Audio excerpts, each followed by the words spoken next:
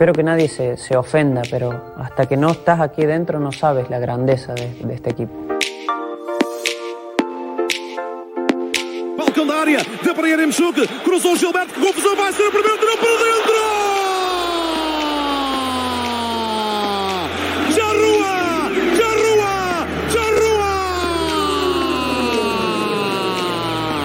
Marca Darwin, é Benfica, é Benfica, é Benfica!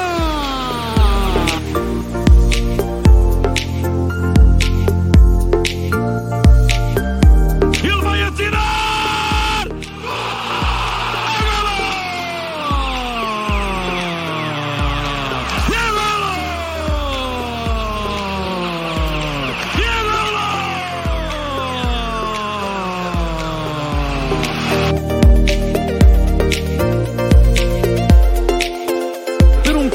Absolutamente fenomenal da parte de Otamendi, vai errar, fez o alto para o golo, chapelou, tirou para dentro! Voltava o golo do Ribatejano, é Benfica, é Benfica, é Benfica!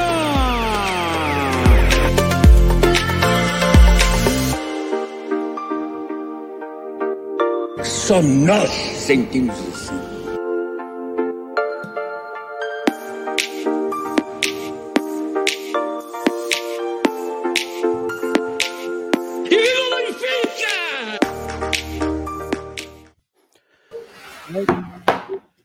No episódio número 82 segue-se o ciclo. Hoje comigo tenho o Nuno Souza. Nuno, está tudo bem contigo? Olá, Michael, tudo bem contigo? Tudo, um dia um bocado difícil, mas iremos falar já sobre isso. Hoje só somos os dois para já, pode ser que entre mais um ou dois durante a transmissão. Temos muitos participantes já aqui no direto, por isso se façam favor de partilhar, comentarem, deixarem as vossas opiniões, de certeza que há muitas hoje. Já vejo aqui nos comentários o Piano, quem será o próximo treinador, iremos falar sobre isso. Vladimir, saudações benfiquistas. O nosso querido João Ramos Fernandes, boa noite para ti também. E Adão, Marco Ferreira, boas.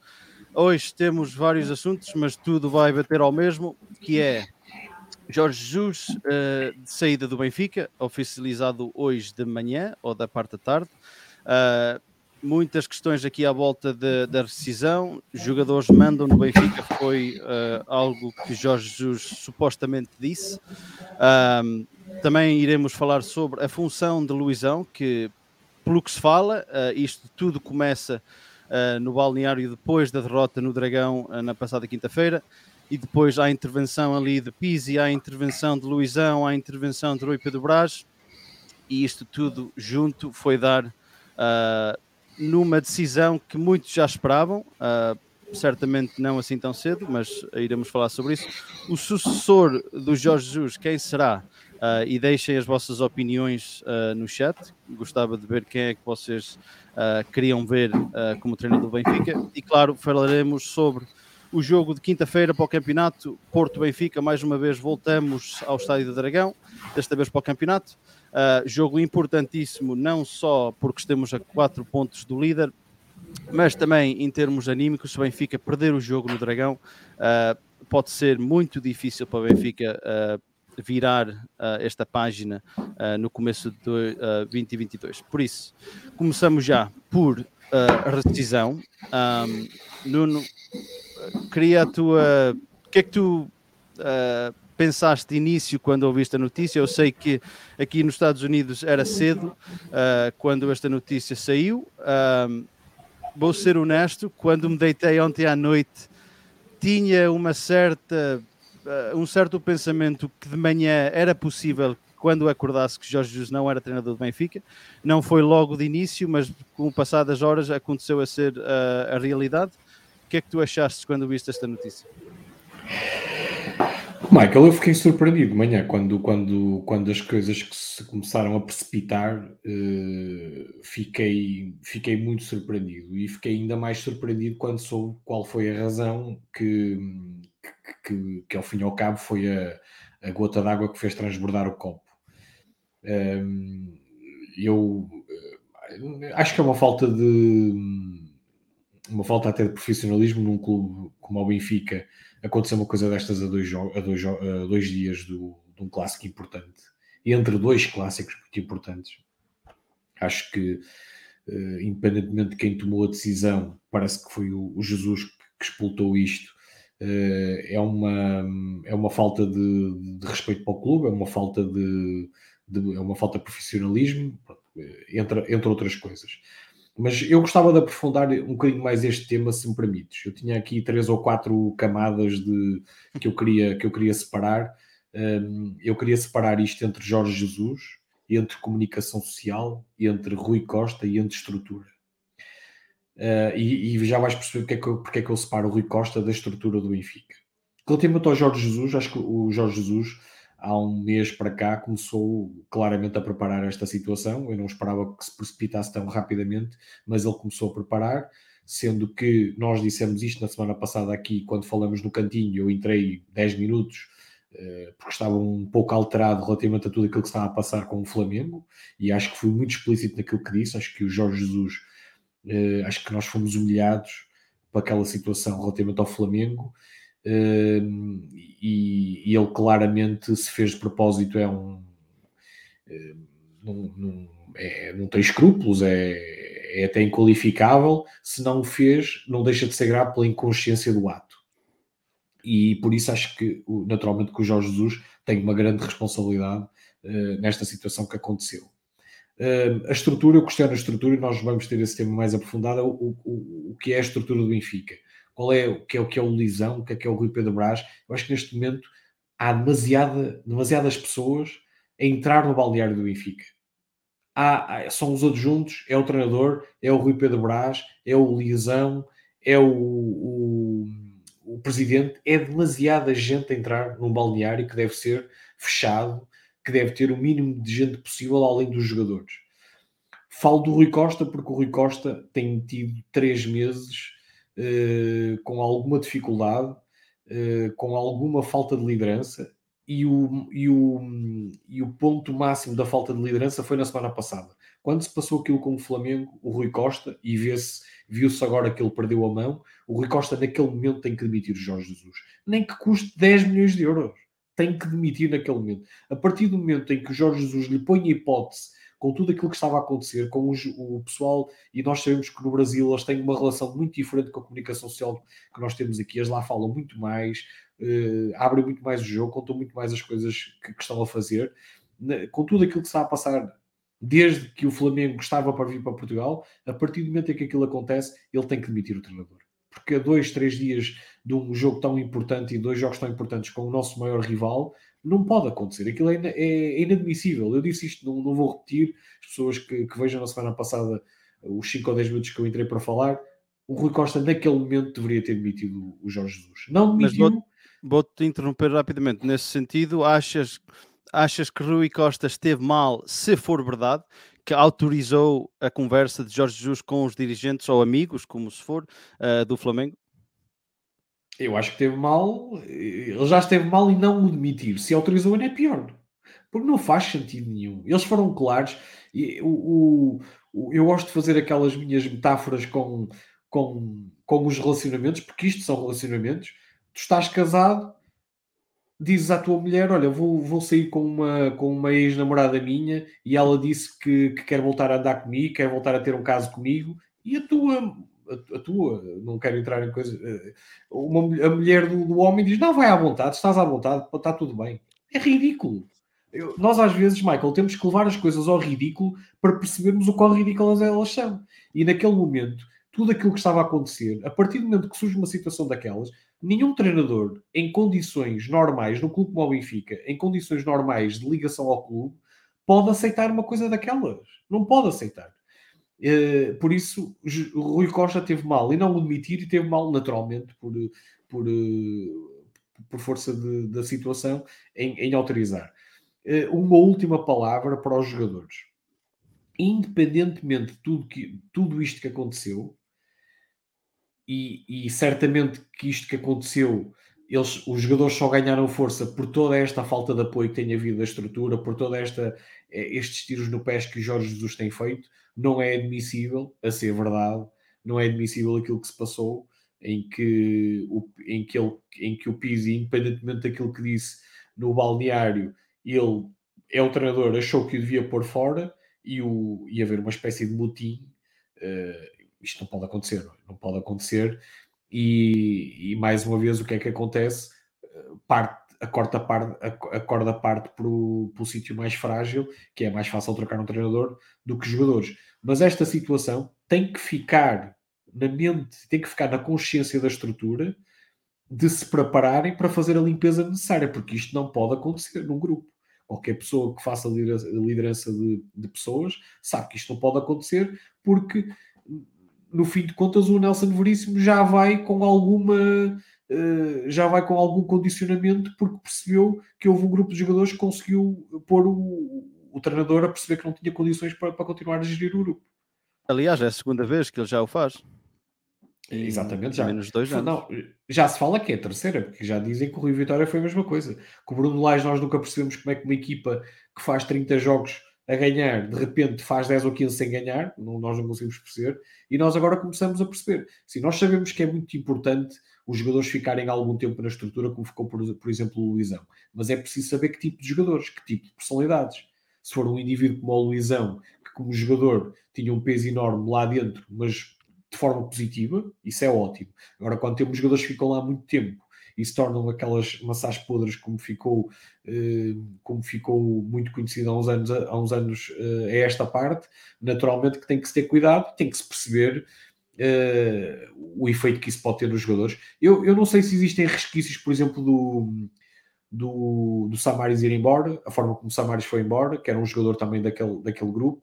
Não sei se ficou resquícios dessa situação. Nós estamos a falar de jogadores profissionais, mas estamos a falar de homens. E pronto, tudo isto para mim é muito estranho, Michael, porque assim, objetivamente, e isto para mim é muito importante, e tu sabes que eu sou muito racional nas minhas análises, objetivamente não há razões para o Benfica despedir o treinador, do ponto de vista desportivo. Uma coisa é aquilo que se passou com o Flamengo, foi há uma semana, 10 dias atrás. Até aí continuava a haver uma pressão brutal sobre o Jorge Jesus, não havia razões para isso. O Benfica não tinha razões para toda aquela pressão que existia sobre o treinador, porque eu também já expliquei isto na semana passada, não vou repetir, não há razões objetivas para aquilo que estava a acontecer até esta situação do Flamengo. Aquilo que acontece é que falamos do Benfica, falamos de... eu não tenho informações privilegiadas, mas é a minha forma de ver e não devo ser o único. Há uma ligação orquestrada na comunicação social para prejudicar o Benfica. Eu dou-te um exemplo. Tu estás nos Estados Unidos, provavelmente não tens noção. Hoje em Portugal foi o dia do ano, foi o dia de sempre em que foram registadas o maior número de infecções pela Covid-19. Tu sabes que nos últimos 20 meses no mundo não se fala noutra coisa, tirando a China e a Coreia do Norte, talvez, não se fala noutra coisa a não ser na Covid. Abre telejornais em todos os países, em todo o lado. Sabes qual é que foi a notícia? Que hoje abriu 2 dos 3 telejornais em Portugal. Claro. Foi o Jorge Jesus. Tu tens o dia em que há mais infectados de Covid no país e aquilo que abre os telejornais de 2 dos 3 canais é o Jorge Jesus. Tu achas isto normal? Não. E acho que pegas aqui no assunto que eu queria abordar, que é a comunicação social. Ontem, para quem viu o Penrist da CMTV, é que o Mauro, que faz parte aqui do nosso cantinho, ele disse que teve notícias que Rui Costa foi ao Seixal, esteve com a equipa, etc. E passado 10, 15 minutos, o Aníbal Pinto, que é um comentador afeto ao nosso rival e tem o seu direito, vem com uma notícia a dizer que ele tem informação, que há ali uma ruptura entre o plantel, entre o Jorge Jesus, que o Pizzi foi afastado, que foi posto de lado, e ele fez com que o Mauro, queria que o Mauro desmentisse. O Mauro, claro, que não tinha essa informação, pelos vistos, e acontece que hoje de manhã tudo isto sai a público. Achas, sei que vais dizer que não, mas achas normal um clube como o Benfica, e parece que isto passa a ser comum nos últimos 10, 15 anos, 5, 10 anos, que é tudo o que se passa lá dentro do Benfica sai sempre cá para fora. Acho isso um problema muito grave e parece que não há ninguém que possa pôr a mão nisto para organizar isto, tudo o que se passa lá dentro, porque não pode passar tudo cá para fora. Michael, eu já vou tentar responder diretamente àquilo que perguntaste, só quero finalizar com um ponto relativamente à questão da orquestração que existe contra o Benfica em parte da comunicação social e que para mim tem um objetivo óbvio que é esconder nos outros clubes aquilo que de facto é importante. Porque outra coisa extraordinária, há pouco mais de um mês o nosso rival teve buscas porque há suspeitas de desvio de dinheiro do clube na ordem dos milhões de euros para o presidente e para os dirigentes. Tu lembras-te do folhetim que foi com o Luís Filipe? Tu vês alguma coisa de parecido com o nosso rival? Não. Nada, mas nada a ver. Já ninguém quer saber, mas já ninguém quer saber há semanas. Isto foi há um mês. As buscas foram no dia 22 ou 21 de novembro. Passou um mês, não passou um ano, passou um mês e uma semana. E tu já há semanas que não ouves falar de nada. Por isso é que eu digo que isto é uma orquestração, porque isto não é normal. Isto é que é importante para uma sociedade, até para um clube de futebol. Não é o treinador A ou B, isto é que é importante. Por isso é que eu acho que há uma orquestração e por isso é que eu falava na cortina de fumo. Há 2, 3, 4 semanas que eu falo da cortina de fumo e para mim isto é a cortina de fumo que levou ao limite, porque naturalmente são pessoas que têm limites e levou ao limite desta situação, porque não é normal isto se precipitar desta maneira que se precipitou, não é? Isto precipitou-se de um dia para o outro. O Mauro, que estava a dizer há bocado, o nosso colega, disse há pouco na CMTV, antes de nós entrarmos aqui em direto, que eu ouvi, que pelos vistos foi o Jorge Jesus avisou a comunicação social sem avisar o Benfica. O Jorge Jesus avisou ontem à noite a comunicação social que iria sair, mas não avisou o Benfica. E depois as outras pessoas sabem, claro que sabem antes, porque existem situações deste género. Pronto, foi só para terminar aqui, o assunto da orquestração que eu queria dizer com a parte da comunicação social. Tinhas-me feito a pergunta, desculpa? Do facto de tudo o que se passa lá dentro do Benfica passar cá para fora. Pronto, nós continuamos, nós temos de uma geração parecida e nós continuamos a pensar, por vezes, se não pensarmos nisso, continuamos no nosso subconsciente que os clubes são como eram há 20 anos. E há 20 anos eram quase umas paróquias, não é? Hoje em dia, por exemplo, o Benfica, estamos a falar de uma estrutura que tem centenas de funcionários. É muito fácil, por exemplo, um funcionário passar e perceber o que se passa se não foi treinar, se foi treinar. Repara a quantidade de pessoas que andam a trabalhar no Benfica, que é possível saber esse tipo de informações. Por muito que tu faças briefings semanais ou qualquer coisa do género, indicar que aquilo que se passa lá fica lá dentro, nós sabemos que é muito difícil que as pessoas cumpram, porque nós podemos ter pessoas a trabalhar no Benfica que são de outro clube rival e que até de forma propositada fazem esse tipo de comentários. Por isso, eu acho que é muito difícil perceber aquilo que se passa, é muito difícil esconder, como se escondia antigamente, aquilo que se passa num clube. Isso não tira, e eu agora fazia aqui a ponto para outro assunto, isso não tira o desastre que tem sido a comunicação do Benfica. E eu pergunto, qual é o trabalho do Pedro Pinto, que o Benfica foi contratar há um ano, que é o Chief Communication Officer do Benfica, qual é o trabalho dele na estrutura do Benfica? Eu gostava de perceber. É abrir a porta para sair da conferência de imprensa o Jorge Jesus. Nem é ele. É ele, é? Era ele que lá estava a abrir a porta. Hoje era ele que estava a abrir a porta. Geralmente não é ele. Pronto, mas é esse o trabalho que ele faz?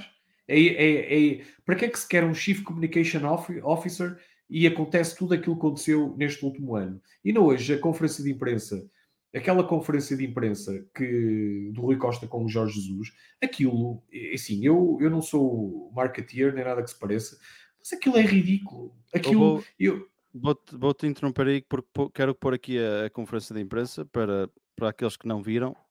Obrigado pela vossa presença.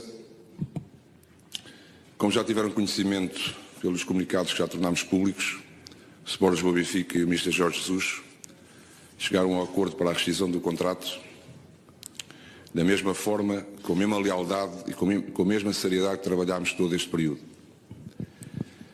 Não era este o desfecho que ambos ambicionávamos, como é óbvio. Para aqueles que não viram. Trabalhámos arduamente para chegar ao fim deste ano com os objetivos cumpridos, mas com a mesma frontalidade com que sempre estivemos juntos, chegámos à conclusão que este dia acabou por ser melhor para ambas as partes.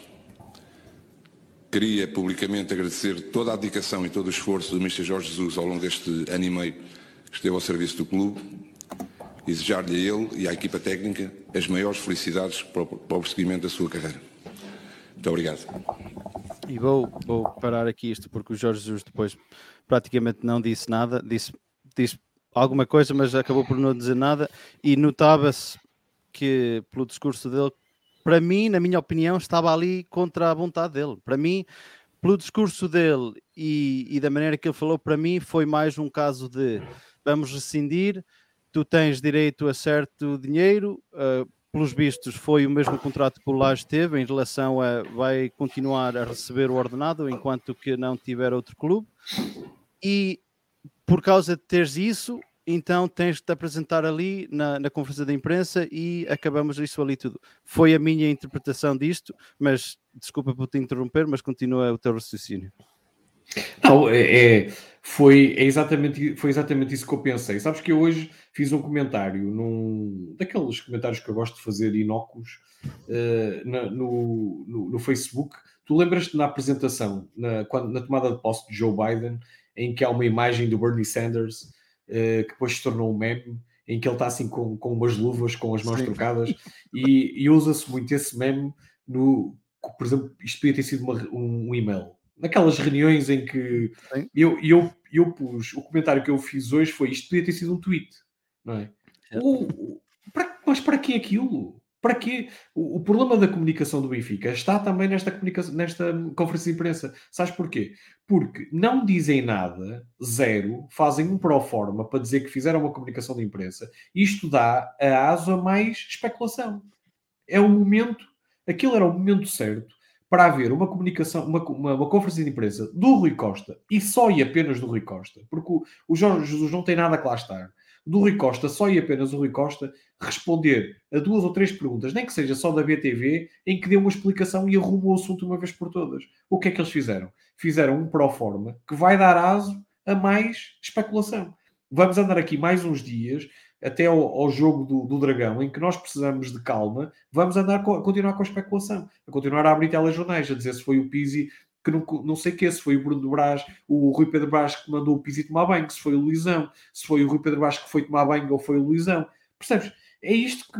Uma coisa tão simples, e as pessoas que nos estão a ouvir que deem a opinião delas, isto para mim é óbvio, devia ter havido uma explicação mais óbvia, uma explicação cabal daquilo que se passou para arrumar o assunto de vez. Não era este tweet em forma de comunicação em forma de conferência de imprensa que aconteceu, não é?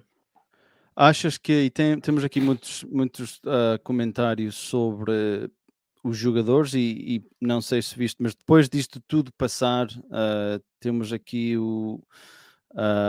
onde é que estava aqui o comentário? O João Rochinol, o Pizzi também devia ir pelo mesmo caminho do Jorge Jesus. Tem muitos aqui que falam também no piso do nosso chat. Falou-se muito depois desta notícia sair e da confirmação que tudo começa com Pizzi. E quero recuar um bocado, que é, já são 3 treinadores do Benfica que são despedidos, mais ou menos ao mesmo tempo da temporada. Rui Vitória saiu, entrou Bruno Lage. Bruno Lage teve um sucesso imediato, depois da paragem do Covid ele não teve o mesmo percurso, saiu, e quando Bruno Lage saiu uma reportagem ou uma notícia em que ele apontava o dedo a um balneário minado, e foram mencionados os nomes de Rafa, André Almeida e Pizzi. E agora, acho que, salvo o erro, que o Benfica acabou por desmentir essa notícia, e sei que os jogadores também puseram alguma coisa nas suas redes sociais naquele tempo, mas achas que é uma coincidência que já 3 seguidos que praticamente acontece a mesma coisa, e esses jogadores que se falavam naquela altura, e mais uma vez, Pizzi bem ao assunto, mais uma vez, achas que é pura e simplesmente uma coincidência? E antes de entrar no teu raciocínio, vou meter aqui o Hugo Brás, que já se juntou a nós. Hugo, boa noite, tudo bem contigo? Boas, malta, tudo bem? Olá, Tudo Hugo. bem, obrigado por te juntares a nós. Sei que já tinhas entrado quando comecei aqui a minha pergunta, por isso vou passar a bola ao Nuno para dar a opinião dele, depois passo a bola a ti, Hugo, para dar o teu raciocínio sobre o que se passou hoje no nosso Benfica. Nuno, força. Michael, em primeiro lugar, o Benfica tem um plantel muito, muito extenso. E nós sabemos que é fácil criar grupos. Naturalmente o André Almeida, o Pizzi e o Rafa estão lá, são portugueses, estão lá há muitos anos, é natural que criem um grupo entre eles. Eu não vejo qualquer problema nisso, nessa questão do grupo. Depois temos que entrar na personalidade das pessoas e perceber se eles criam os grupos para criar problemas ou porque é normal uma pessoa no trabalho dar-se melhor com este ou dar-se melhor com aquele. É assim, custa-me a crer que isso tenha acontecido pela terceira vez, porque quem está na estrutura deve ver isso, e nós temos lá jogadores na estrutura, temos o Luizão, temos o Rui Costa, que já estava na estrutura de antes, e sabem que isso nunca leva a lado nenhum, e por isso creio que tomariam medidas, nomeadamente Jesus, que nunca contou com o Pizzi, poderia facilmente neste ano e meio ter ele, se pressentisse isso, podia facilmente ter dispensado o Pizzi, ou de uma maneira ou de outra, como dispensou o Samaris, que era um jogador muito querido no plantel, era um jogador que naturalmente que desportivamente já não dava aquilo que tinha a dar, mas era muito querido no plantel e foi um jogador que criou alguns amargos de boca aos adeptos quando ele foi dispensado da forma que foi dispensado. Por isso eu acho que se isso fosse assim tão óbvio como dizem e como tu apresentaste, eu acho que já alguém tinha tomado uma posição antes. Eu acho que o Benfica tem um plantel muito extenso, demasiado extenso. Tem lá jogadores a ganhar dinheiro que não estão a merecer. Nós sabemos que no futebol existe uma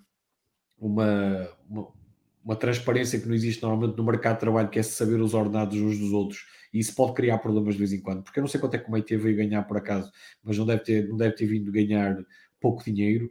O mesmo com o Raonic, o próprio Pizzi não é titular e deve ser dos mais bem pagos. Essas situações normalmente podem criar algumas injustiças nos jogadores, que se pode refletir depois em grupos. Mas, como disse, se isso fosse assim tão óbvio nos últimos tempos, acho que já alguém tinha dado alguma posição sobre isso. Brás, passo-te a bola a ti. Como é que tu viveste este dia de turbulência no nosso clube? E também coloco-te a pergunta em relação aos jogadores e a notícia sobre que o balneário possa estar minado, e também falou-se de Rui Pedro Brás e Luizão não estarem de acordo entre o Pizzi falar e o Pizzi não falar, mas conta-nos lá como é que foi o teu dia. E já agora vou meter aqui o João, que ele entrou para a conversa. João, boa noite. Olá pessoal, boa noite. Agora é uma festa a sério. Bora, vamos a isso. Brás, força. Espetáculo, pá. Bela equipa. Bem, quem dera ao Benfica ter uma equipa como a nossa, se calhar. É verdade. Bem, sendo que o João era uma espécie de Pizzi, não é? Preciso ter cuidado com ele. E quem é que é o André Almeida? Pá, isso é que é hora. Bem, parece que estamos outra vez tens o som desligado, Nuno. Fala, Brás. Parece que estamos outra vez em 95, por aí, não é? Em que tudo corre mal, é tudo uma desgraça, é tudo um circo. Entristece muito o que está a acontecer no clube. Isto é demasiado negro para ser verdade. Toda esta novela com o Jorge Jesus tinha este fim anunciado. Eu vou ser muito sincero, eu preferia que ou se levasse as coisas até ao fim. Eu não estou a dizer que a gente joga bem a bola ou que estávamos realmente num bom momento, não estávamos. Preferia que se levassem as coisas até ao fim, e acho que faltou sempre aqui um murro na mesa da parte da direção a dizer: sim senhor, é com este que vamos até ao fim, ou então acabar com isto uma vez por todas. E deixou-se arrastar isto, fomos levar 3 ao Dragão, ainda vimos o nossos rivais a gozarem o prata, a convidarem a comitiva toda do Flamengo a ver aquela tristeza, e foi tudo muito triste. Esta situação com o Flamengo, epá, é muito difícil para mim entender que tudo isto seja público e que toda a gente tire as fotografias lá o senhor reunir com os responsáveis do Flamengo. Na minha opinião, e essa é uma opinião, acho que ele sempre esteve interessado em ir para o Flamengo, não quis foi abdicar do dinheiro que tinha a receber pelo Benfica. Ele sabia que no final do ano era muito provável que ele não ficasse, portanto tinha que arranjar trabalho já, um emprego já. Pelo que percebi também, vai continuar a receber na mesma. Ele decidiu sair e continuar a receber o salário. Não estamos a falar de um gajo que ganha salário mínimo nacional, não é? E de facto, isto tudo antevia uma situação degradante. Temos episódios com os jogadores públicos. Jogo com o Bayern, penso que foram logo 2, não é? Gilberto e o Veríssimo a discutirem com ele, o próprio Darwin também no outro jogo a discutir com ele. Gabriel, outro caso. Teu amigo Gabriel Picanha, foi um. Se calhar foi um caso também que se desmotivou ou se deixou ir também nesta lenga-lenga. Se calhar é verdade, porque aquele Gabriel que nós conhecemos fez com o Laje, principalmente, foi um jogador crucial. Foi no jogo em casa contra o Standard Liège em que ele sai e deu ali umas bocas com o Jorge Jesus, e eu disse a uns amigos que ali vai haver merda. E desde aquele ponto para a frente, o Gabriel praticamente nunca entrou e depois foi encostado. Mas o Gabriel não tem lugar. O Gabriel não tem lugar na tática do Jorge. Eu não digo que tenha lugar, mas eu digo que possa ser outro caso que fosse encostado. Sim. E já tivemos, e antigamente tivemos o Cardoso, não é? Aquele caso do Cardoso também. Final da taça. Foi bem mais grave, esse foi público ou mais público. Mas o problema do Gabriel tem a ver com a tática. Ele não pode jogar com 2 médios em que um é Gabriel, não pode. Não dá. Mas a tática nós já vamos falar a seguir, desculpa lá. Já.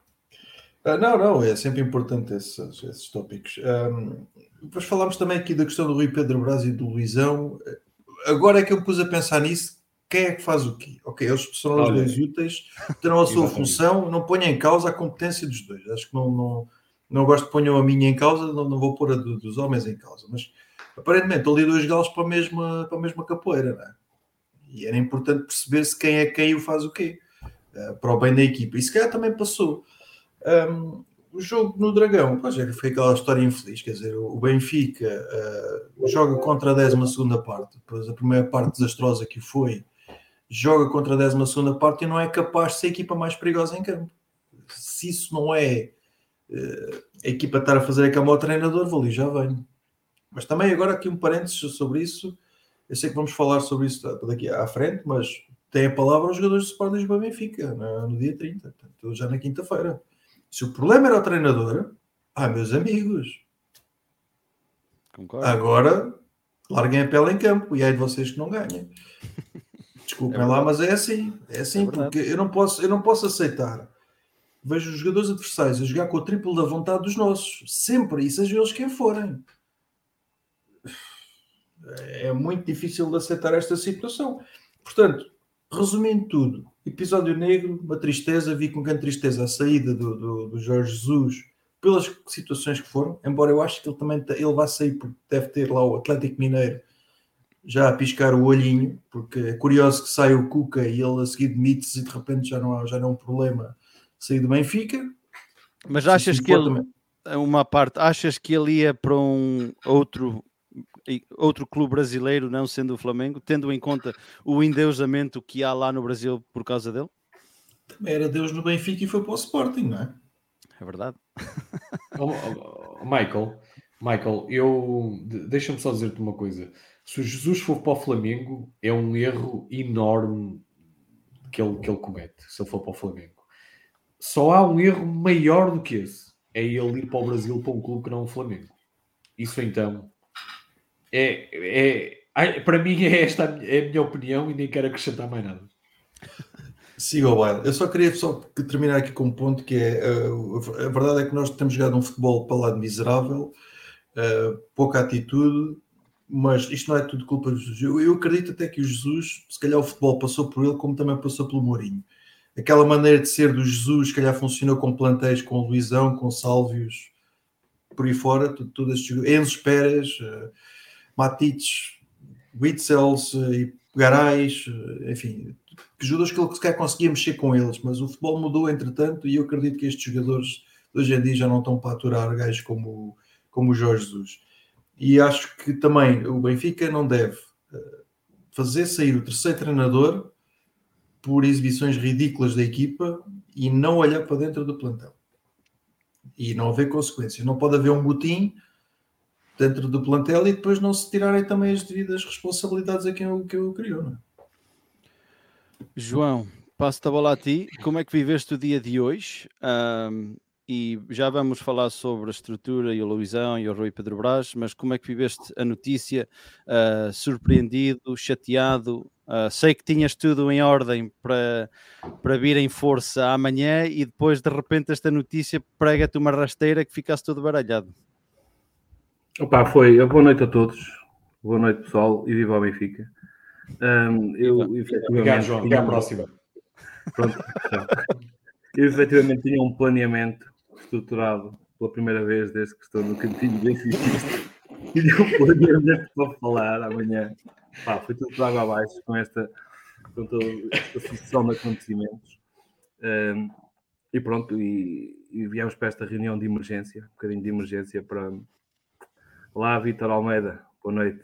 É sempre um prazer ter-te por cá. Tá? Agora tchau, até à próxima. Pronto, e eu queria dizer aqui várias coisas, né? Como devem calcular, tenho muitas coisas na minha cabeça, tive muito pouco tempo para as pôr em ordem. Queria aqui dizer que era suposto estar aqui às 8h30, não consegui, o trabalho alongou-se, tive que...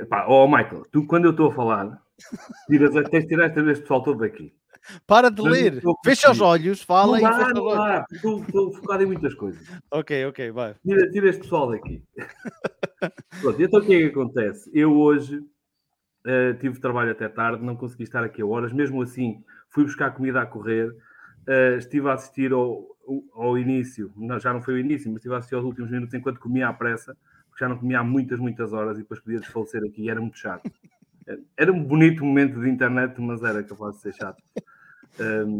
Pronto, e acabei por conseguir estar aqui. E eu queria muito estar aqui hoje para dizer várias coisas. Em primeiro lugar, o que eu tinha a dizer sobre o Jorge Jesus, eu acho que ficou bastante explícito na semana passada, quando eu me alterei um bocadinho. Eu não sou pessoa de me alterar.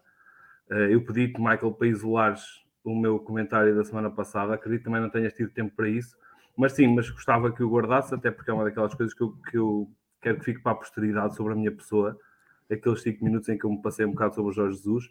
E eu, vou evitar dizer mais este nome, porque para mim é um nome que está falecido e devidamente enterrado. E para mim já estava há algum tempo, agora ficou oficializado. Pronto. Agora, o que eu queria dizer também era o seguinte: eu não sou...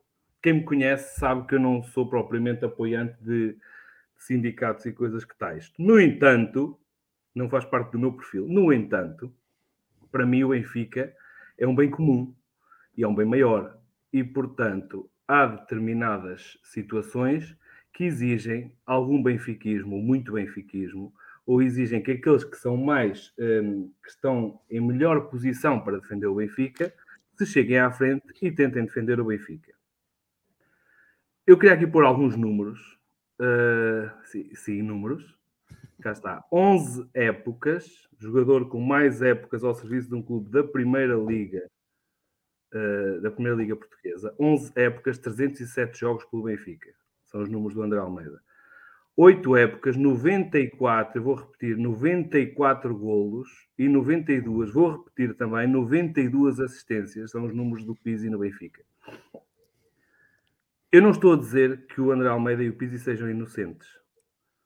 Agora, se nós não confiarmos, se nós benfiquistas não confiarmos no André Almeida e no Pizzi, que têm estes números, estas épocas e este historial no Benfica, vamos confiar em quem? Vamos confiar no Lázaro? Vamos confiar no Everton? Vamos confiar em quem para dentro do balneário defender o Benfica e defender os valores do Benfica? Eu não acredito que eles estejam sempre certos e também não sou inocente ao ponto de achar que eles são completamente anjinhos. Eu acho que realmente tudo indica, como isto é uma questão recorrente, tudo indica que eles tiveram intervenção nesta saída do Jesus. esta parece-me evidente. As do Vitória e do Lages não terão sido tão evidentes, mas juntando as peças todas, quer-me parecer que há aqui um padrão, não é? Que parece a toda a gente que há aqui um padrão. Agora, copo meio cheio. Todas estas atitudes e todos estes treinadores, estes 3 treinadores que saíram do Benfica, supostamente, eu reforço aqui o supostamente, por causa de caldinhos no balneário, saíram do Benfica em alturas em que só estavam a fazer misérias no Benfica. Ok? Agora, se chegaram a esse ponto, por que motivos é que chegaram a esse ponto, isso para mim é outra conversa. Agora, no momento em que eles saem, eu fiquei extremamente grato quando saiu o Vitória, depois dos 2-0 em Portimão, miseráveis, com 2 autogolos e uma exibição péssima. Fiquei extremamente grato quando o Bruno Lage saiu do Benfica, depois de nos ter dado um título impressionante e incrível, mas depois de estar a fazer uma segunda volta de uma época em que perdia com toda a gente, era goleado por Santa Claras e Marítimos desta vida, e em todos os jogos a solução que ele apresentava era meter 3 pontas de lança lá na frente e ninguém para cruzar para a área. Eu lembro-me disto, e portanto fiquei super aliviado quando o Bruno Lage saiu do Benfica. E hoje estou, obviamente, aliviado por terem feito sair esta pessoa do Benfica. Portanto, resumindo só aquilo que eu queria dizer, é que eu acho que eles não são inocentes, mas não concordo com a ideia de que as primadonas do Benfica têm que ser sempre titulares e não sei o quê, e que os treinadores só estão bem se puserem a jogar sempre aqueles. O que eu acho é que, se não são aqueles, se não é aquele grupo que está há mais tempo no Benfica a tentar defender o balneário do Benfica de tudo o mal que se está a passar, eu não estou a ver, acima do treinador, alguém que saiba fazê-lo. Porque ninguém despede um treinador, só despede um treinador quando chegamos a situações de limite. E eu acho... Mas qual todo mal? Qual todo mal, João? Mas qual todo mal é que estava o Jorge Jesus a fazer ao Benfica? Até há uma semana. Não, o mal é que não estamos a jogar nada. O mal é que não estamos a jogar nada e estamos a fazer fraco. Mas até quando? Até quando? Até o Benfica deu-se... O Benfica deu 6-1 ao... Qual é a tua pergunta? Não, é assim, até há uma semana, tirando o facto daquela história do Flamengo, até há uma semana, qual era o problema do Jorge Jesus no Benfica? Porque dar 6-1 ao Braga, dar 6 ou 7 ao Marítimo, ou lá quem é que era, o clube com 71 golos marcados em 20 e poucos jogos, mas qual era o mal que o Jesus estava a fazer? Também tinha esses números com o Vitória e também tinha esses números com o Lages. Sim, mas estamos a falar de Jorge Jesus agora. É que eu gostava de perceber, era objetivamente que mal é que o Jorge Jesus andava a fazer ao Benfica até concordar ir tomar café com o Flamengo, na minha opinião. Eu penso que tu já não te lembras da minha declaração intempestiva da semana passada, em que eu dizia que para mim, e contrariamente, frontalmente contra aquilo que tu pensas, para mim, no dia em que o Jorge Jesus apresentou uma equipa para perder um jogo, deixou de ser moralmente treinador para o Benfica. E eu concordei contigo. Na altura não concordaste, achaste bem, perdemos com o Bayern porque depois íamos ganhar o Barcelona e íamos passar e não sei o quê. Não acho bem, nunca concordaste com isso. Eu não disse que achava bem, eu disse que achava normal o Benfica perder com o Bayern. E tanto é que perdeu 2 vezes. Eu disse que achava normal o Benfica perder com o Bayern. O Meite perdeu com o Bayern, mas o Meite não disse que tinha jogado na Alemanha. O Meite. Está bem, pronto. Mas eu achava normal o Benfica perder contra o Bayern. Já sabes que disse isso há muitos meses. E agora, não concordei foi com o discurso dele na conferência de imprensa, que não pode ter aquele discurso. E eu isso concordo contigo. Não pode ter um discurso. Um gajo, é normal que se espere que perca, mas não é normal que diga numa conferência de imprensa que já está perdido. Isso não pode acontecer. Concordo contigo. Pode acontecer, agora, mas isso para mim devia estar uma cláusula no contrato. Tu és treinador do Benfica. A partir do momento em que tens uma atitude destas, estás fora do Benfica. Ponto final. Percebes? Portanto, para mim, o 7-1 ou 7-0 ao Marítimo, o golear o Braga, para mim é indiferente. Para mim é indiferente. Não mostrou capacidades contra os rivais, os principais rivais. Não mostrou capacidades contra o Bayern de Munique. E para mim, não serve. Pronto. Mas já vem do ano passado, da história do Covid, da pandemia, mais não sei o quê. Para mim, são desculpas de mau pagador e de treinador que está ultrapassado. É a minha opinião. Portanto, eu queria só, neste assunto, dizer que estou do lado dos jogadores. Se me perguntassem, eu estaria do lado dos jogadores. Não muda nada eu estar do lado dos jogadores ou deixar de estar, claro. Mas gostava que o Rui Costa estivesse do lado dos jogadores também. Era capaz de dar jeito. E foi algo que não me pareceu por aí além. E isso é um bocado preocupante, porque acho que o presidente, estando ao lado do treinador nesta conferência, que realmente concordo, Nuno, conferência que era desnecessária até, não sei se ele se pôs do lado dos jogadores e pode estar criado ali um problema maior no balneário. Agora, eu queria que toda a gente, só para concretizar, o João Fernandes estava a dizer para eu concretizar e bem, eu peço desculpa, divaguei um bocadinho.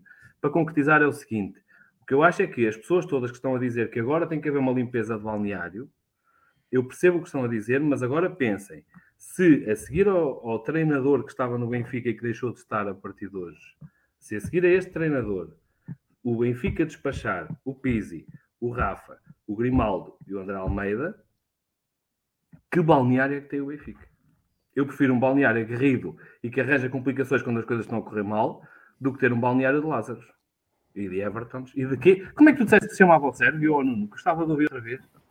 Raonic. Peço desculpa. Radonjic. Santinho, tá? Santinho. Faltou o D. Mas o D em sérvio não se lê. Mas acaba em Itch também, Radonjic. Eu disse Raonic. Mas não tem acento no O, tem acento no Itch. Não interessa, vá, siga. Eu só queria fazer um comentário ao João. Eu concordo, acho que estás a falar muito bem. Aliás, tens tido muitos fãs, têm estado a ler os comentários para depois poder passar aí a bola para ti. Não pude ver. Mas tu dizes um balneário aguerrido. Eu gostava de os ver aguerridos no jogo. Eu não acho que são muito bem e fazerem frente a quando as coisas não estão bem, mas dentro do campo eu gostava de os ver a correr e dar o exemplo. E nós temos visto, eu não vou aqui apontar nomes, mas temos sofrido imensos golos pelo lado direito dos nossos centrais. Temos visto o subcapitão que entra em campo e raramente entra com cara de quem quer ganhar o jogo e quem dá tudo. Este tipo de capitães também não me interessam ter no Benfica, este tipo de jogador. Quem é capitão do Benfica é que nós chegámos ao ponto em que estamos em dezembro de 2021 e o plantel que temos é aquele. É este, o plantel, para o bem ou para o mal, o plantel que temos é este. Quem são os capitães em quem podemos confiar, ou se querem realmente despachar 4 ou 5 jogadores que são os que estão lá há mais tempo, curiosamente ou não, em quem é que nós vamos confiar olhando para um plantel com o qual ninguém se identifica. E um plantel que não se identifica com o Benfica. Se há jogadores no plantel que se identificam com o Benfica, são precisamente estes que têm sido falados a toda a hora. Mas serão eles? Eu pergunto isso, serão eles? Isso, por exemplo, eu não queria aqui apontar... O discurso do André Almeida é temos que levantar a cabeça, isto acontece, vamos continuar a trabalhar. Eu vejo o Otamendi levar 2 pauladas no jogo com o Porto. Eu não vejo ninguém... ninguém se quer fazer peito a ninguém... E não quer que a gente seja um grupo de arruaceiros, não quero. Com isso também. Mas não podemos deixar isso, não é? Com isso. Acho que o Benfica está mansinho em campo, mas já não é de agora. Claro. O Porto entrou para ganhar rápido, para destruir, e a gente entrou para o jogo acabar rápido. Mas tem sido isso o caso nos últimos anos. Todos, quer dizer, não... E só para lembrar aqui uns... Fala, Nuno, fala. Não, isso não foi, de certeza que não foi o treinador entrar em campo. Aquela entrada displicente do Benfica, de certeza que não foi o... E isso que vocês estão a dizer da agressividade, eu lembro perfeitamente de ver isso do Otamendi, que é um jogador que até se podia resguardar porque já jogou no clube rival, e parece que é o único que está ali, se for necessário para dar 2 cabeçadas num gajo, é o único que parece estar pronto para dar 2 cabeçadas. E por isso é que o Jorge Jesus escolheu para capitão, porque nós estamos aqui a falar de capitães. E quem é que escolheu os capitães do Benfica? Foram os próprios jogadores, exceto o Otamendi, que escolheu o Jorge Jesus. Não se esqueçam desse pormenor. Mas coloco-vos esta questão, que é, fala-se que a equipa entrou apática, sem agressão, sem agressividade. Eu, para mim, como adepto, custa muito acreditar que tenha que ser um treinador que tenha que motivar um plantel de profissionais para ir a um jogo contra um rival, num estádio do rival, ou sendo em casa, ou quer que seja onde for, seja na rua, seja onde for, que o treinador tinha que ir lá dizer: meus meninos, sabemos hoje que vamos jogar contra o Porto, a ver se hoje vamos à luta, demos a peitar a bola. Eu não consigo perceber este discurso. Um jogador profissional que joga no Benfica, que joga no Porto, que joga no Sporting, seja onde for, indo a jogo, tem que sempre ir com intensidade, com agressividade, e ainda mais por cima, contra um rival. Isso é que eu não consigo perceber, este discurso do Jorge Jesus não os motiva.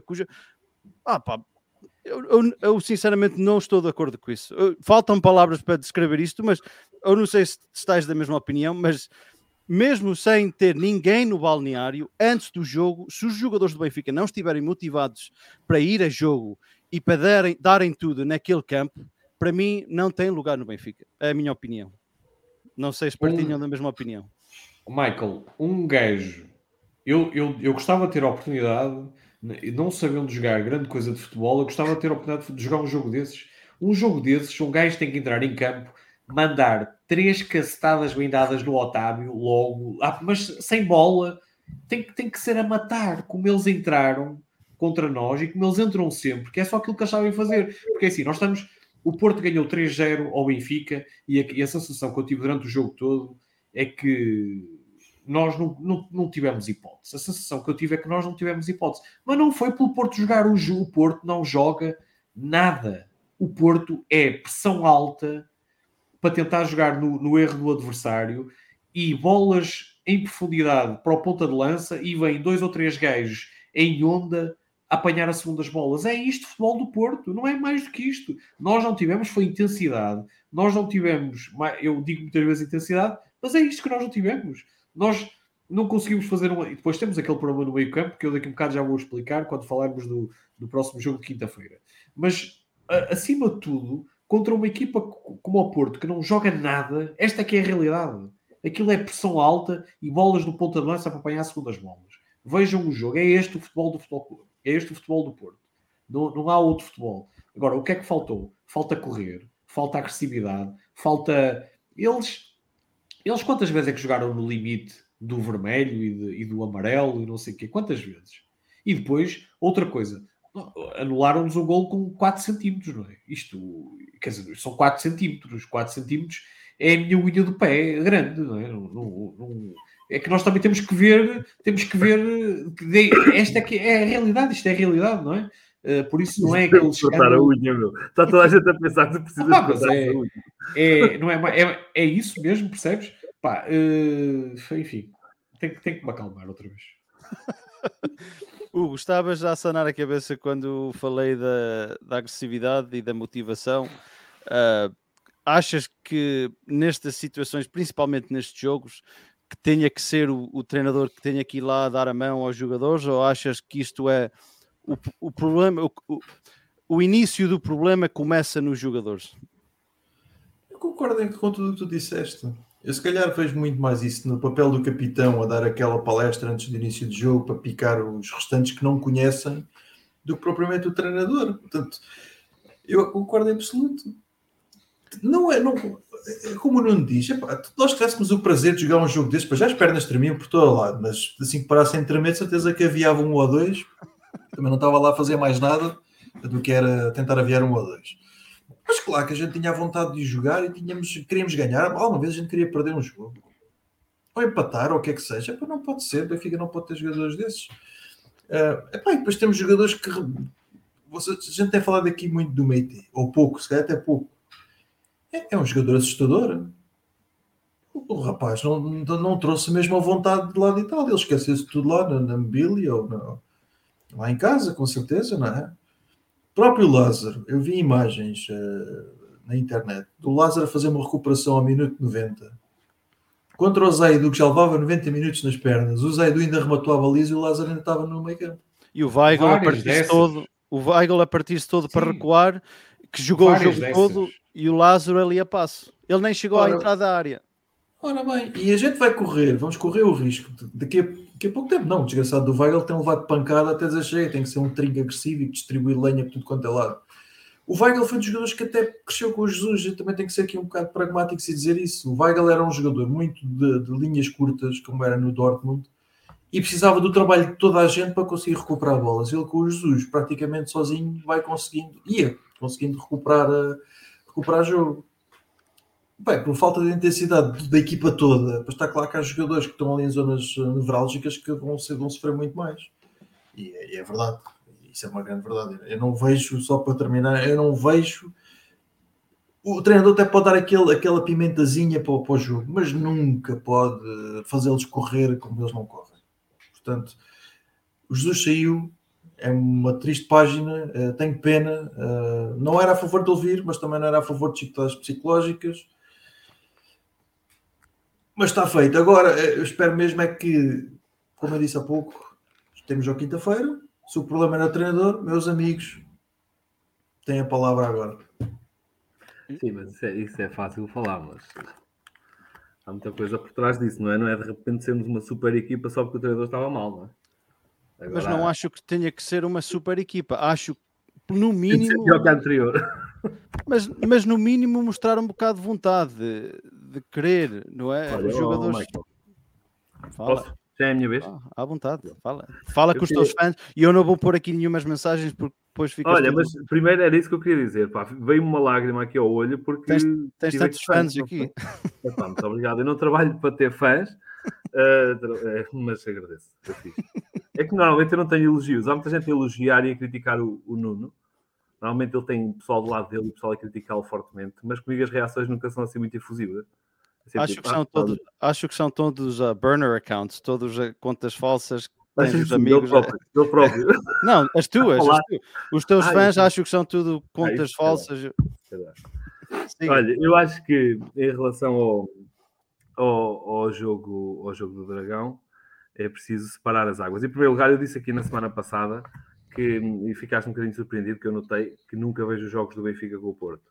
Não é de sempre, claro. Não é nunca vi nenhum jogo do Benfica com o Porto. Mas há uns anos para cá não vejo jogos do Benfica com o Porto pelo simples motivo que é exatamente aquilo que tu mencionaste. Que é, eu não consigo suportar, independentemente dos resultados, para mim não tem a ver com resultados, eu não consigo suportar a falta de atitude. Ok? E isso é o que me faz mais confusão no Benfica. Porque o Porto é a única equipa com a qual o Benfica tem sistematicamente falta de atitude. Ok? Pronto, mas antes disso eu queria separar as águas pelo seguinte. E vamos meter aqui um bocadinho água na fervura no respeito ao jogo do Dragão. Eu fiz uma exceção, ou tentei fazer uma exceção e tentei ver o jogo. Como é evidente, passado 15 minutos desisti e fui ver o Space Jam com o meu filho. E ele adorou. Porque ele já estava a ficar muito, muito enervado e ele tem 7 anos. Aquilo começa a ficar um bocadinho pornográfico para ele e, portanto, não vale a pena estar a sujeitar o miúdo àquilo. Portanto, parámos logo. Mas, claro, já vi os resumos e já percebi o que aconteceu. Agora, o que eu queria dizer é o seguinte. Independentemente de tudo o resto, isto é importante, independentemente de tudo o resto, quando sofres um golo e no primeiro minuto de jogo, aos 30 e poucos segundos, é muito difícil dizer que entraram com uma atitude diferente da nossa. E aí nós vamos ter que meter uma vírgula nisto, porque é a primeira vez que a bola passa do meio campo para o nosso lado, carambolas e não sei o que, lançamento vai dar em golo, uma complicação e acaba por dar em golo. E a seguir, passado um bocadinho, muito pouco tempo, foram alguns minutos, eu não sei se vocês reparam, Michael, tens de tirar estas pessoas. Tenho aqui tantos comentários, vou ter que estar com o João. Desculpa, mas vocês depois tiram-me o raciocínio. Fala. Fazer das coisas ao mesmo tempo. E é que eu não consigo deixar passar, tenho que ler tudo. Pronto. Onde é que eu ia? Já não sei onde é que eu ia. Passado poucos minutos depois do primeiro gol. Atitude. Muito obrigado. Passado poucos minutos, sofremos o segundo golo, obviamente numa má postura daquela pessoa que nós temos na baliza que nem sequer é guarda-redes e que também já foi subejamente falado aqui. Não vale a pena estarmos a mencionar como é que aquele tipo chegou alguma vez a guarda-redes do Benfica, seja segundo, ou terceiro ou quarto. Para mim, pronto.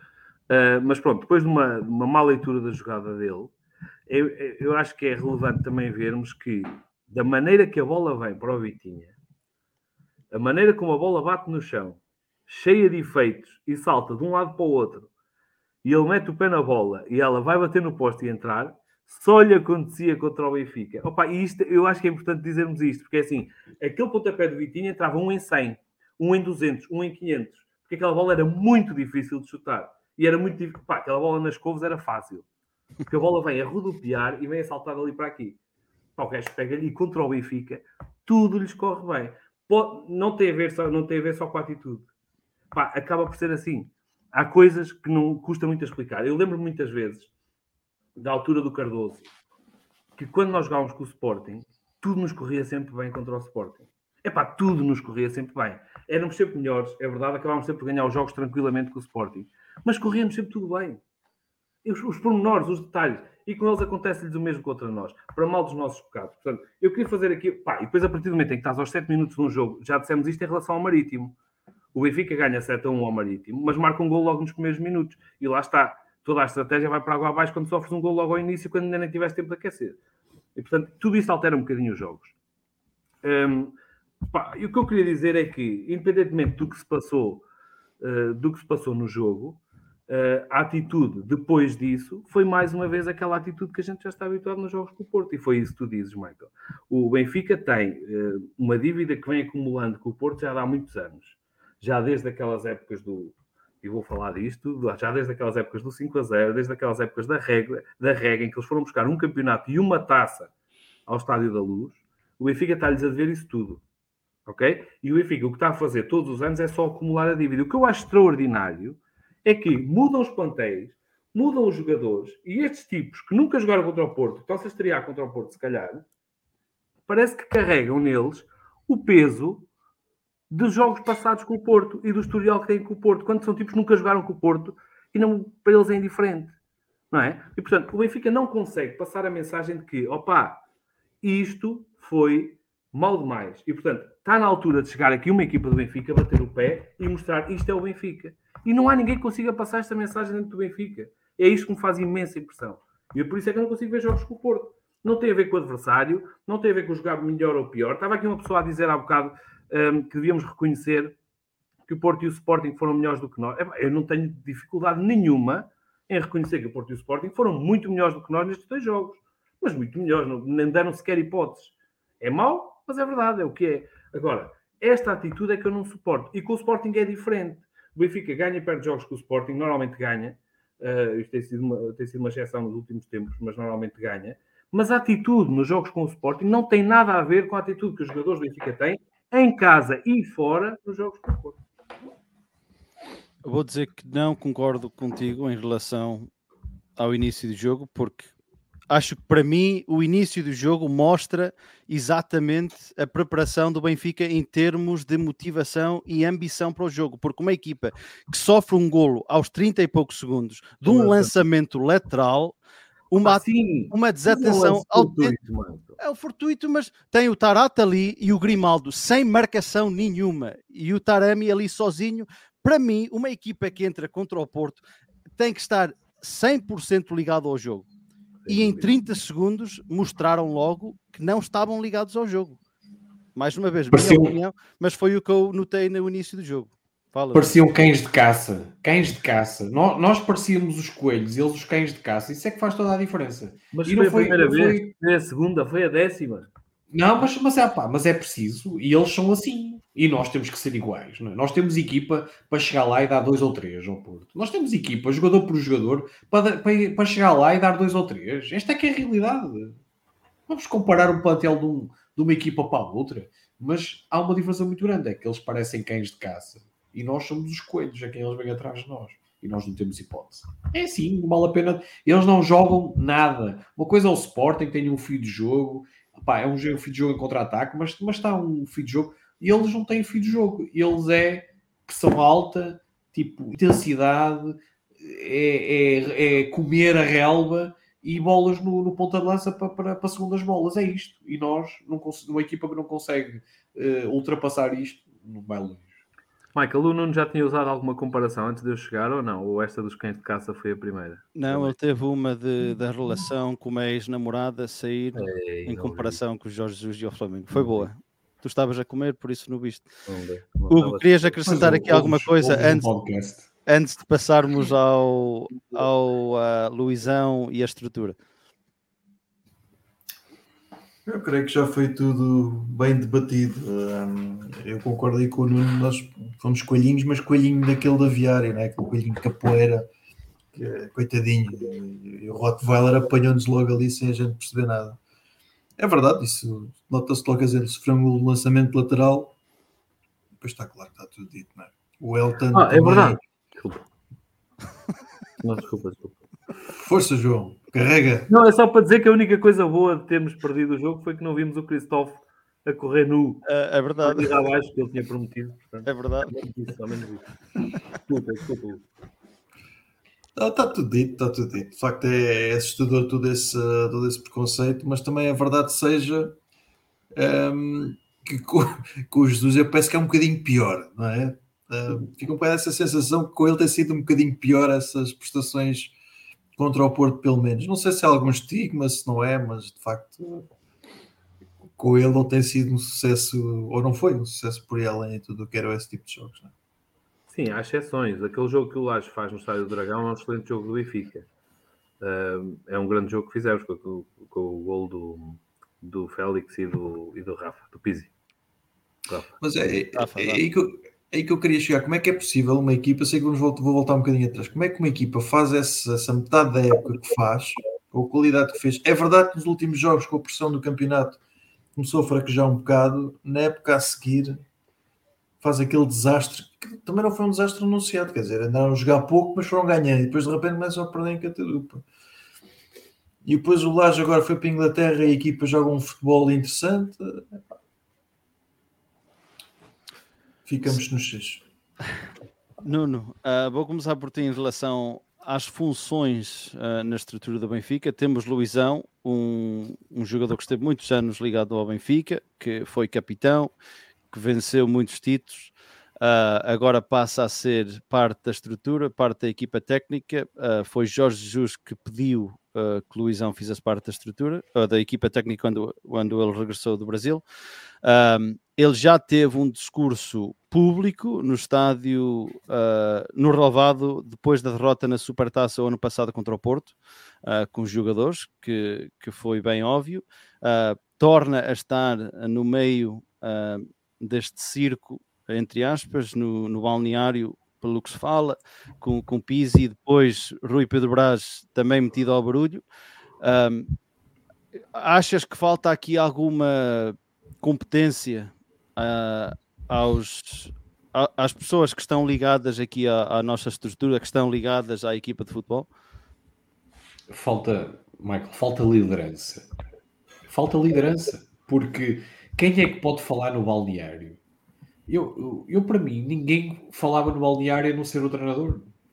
E os jogadores têm um capitão, que é o 2 ou 3 capitães, que são os que representam o clube, os jogadores. E qualquer problema que tenha que dar um passo acima, alguma coisa grave, dá um passo acima. Agora, ninguém, não tem que entrar aquela gente toda no balneário.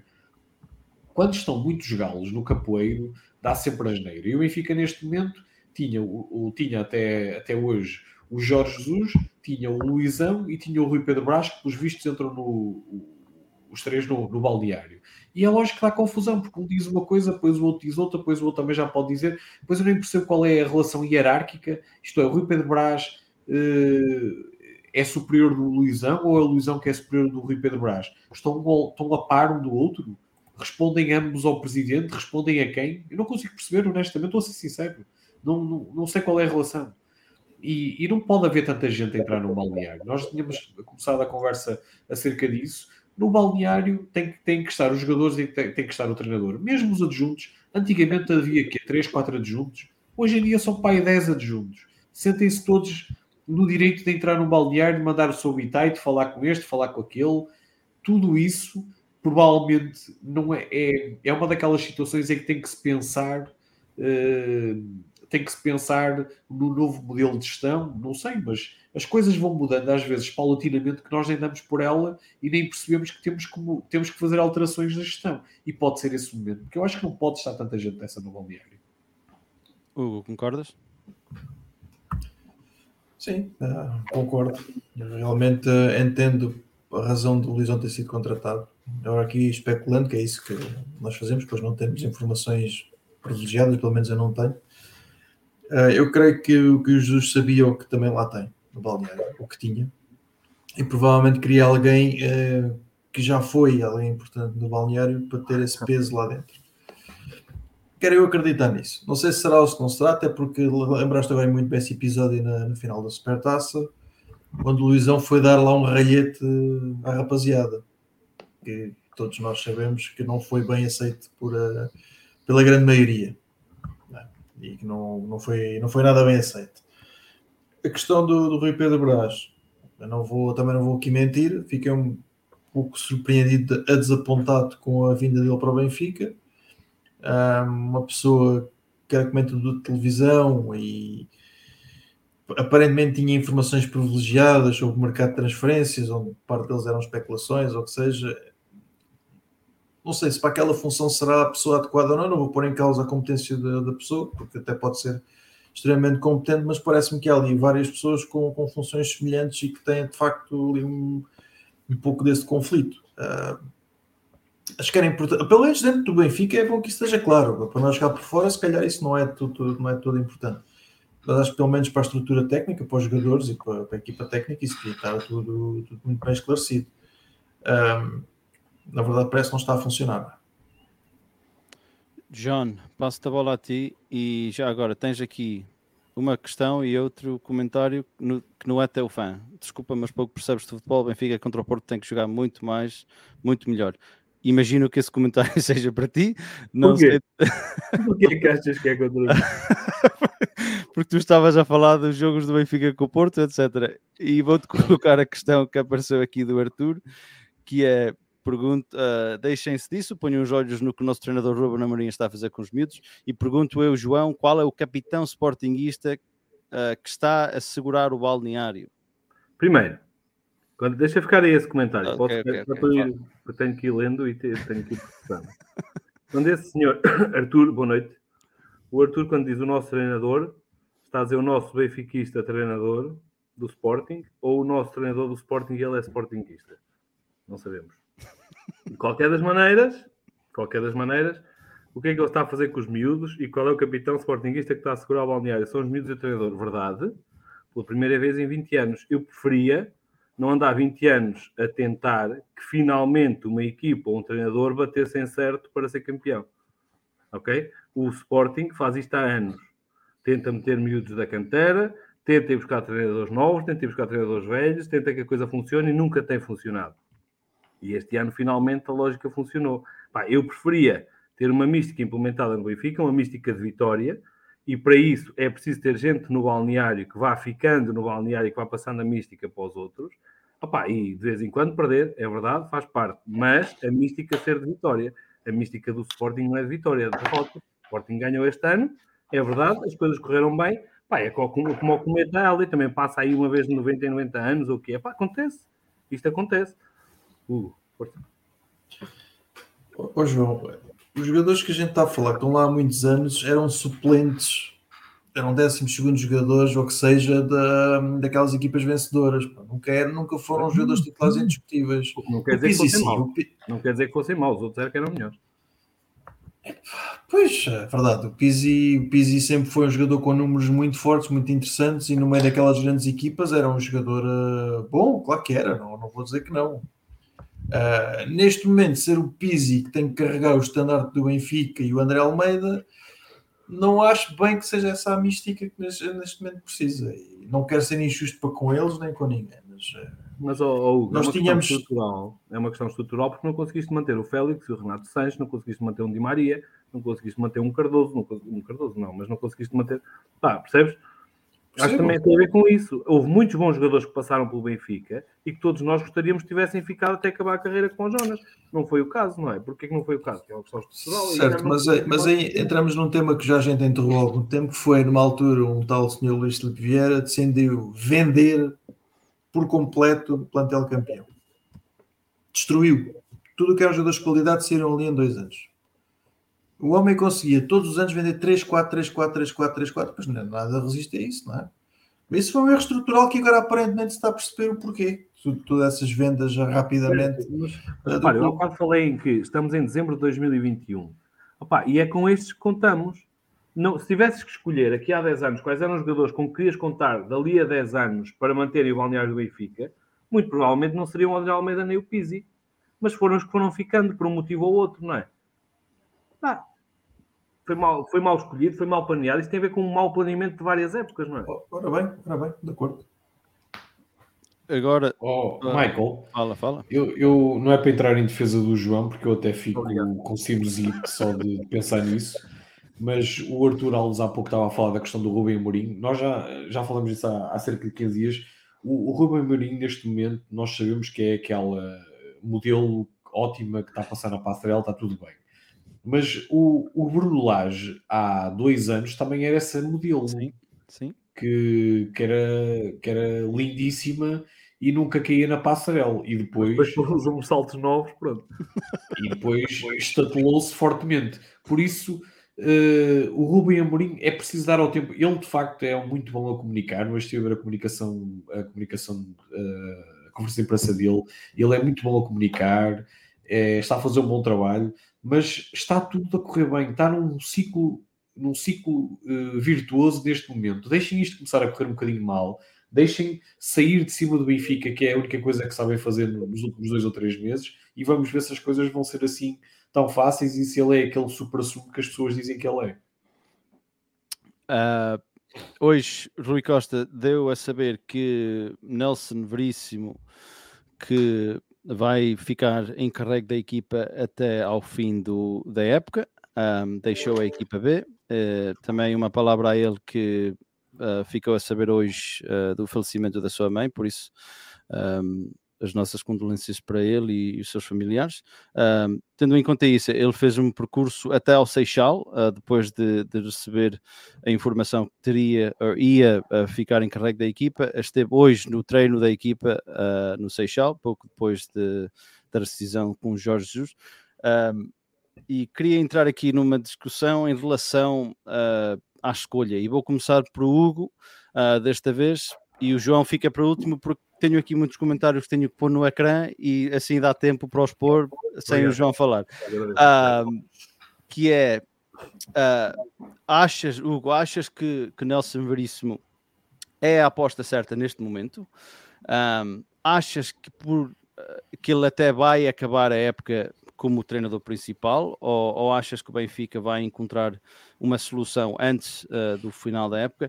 E queria também pôr aqui uma questão que é, e nós temos o nosso grupo do WhatsApp e tem são várias as opiniões, mas o que eu interpreto daquilo tudo é que se o Benfica apresenta um treinador hoje, é porque o Benfica fez à pressa, não teve organização, não foi pensado. Se o Benfica tem um treinador interino que é o Nelson Veríssimo e agora daqui para a frente vai preparando o que possa ser o futuro do Benfica, já vai tarde.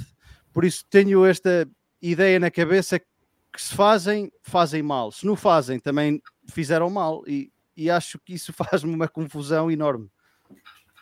Tens razão, Mike. Qualquer decisão que seja tomada vai ser sempre alvo de críticas. Então, por as pessoas que adoram, pelas pessoas que odeiam, por estas novas figuras que existem agora, são os haters, não é? Portanto, são pessoas que odeiam por profissão, já sabemos que sim. Minha opinião sobre isto é...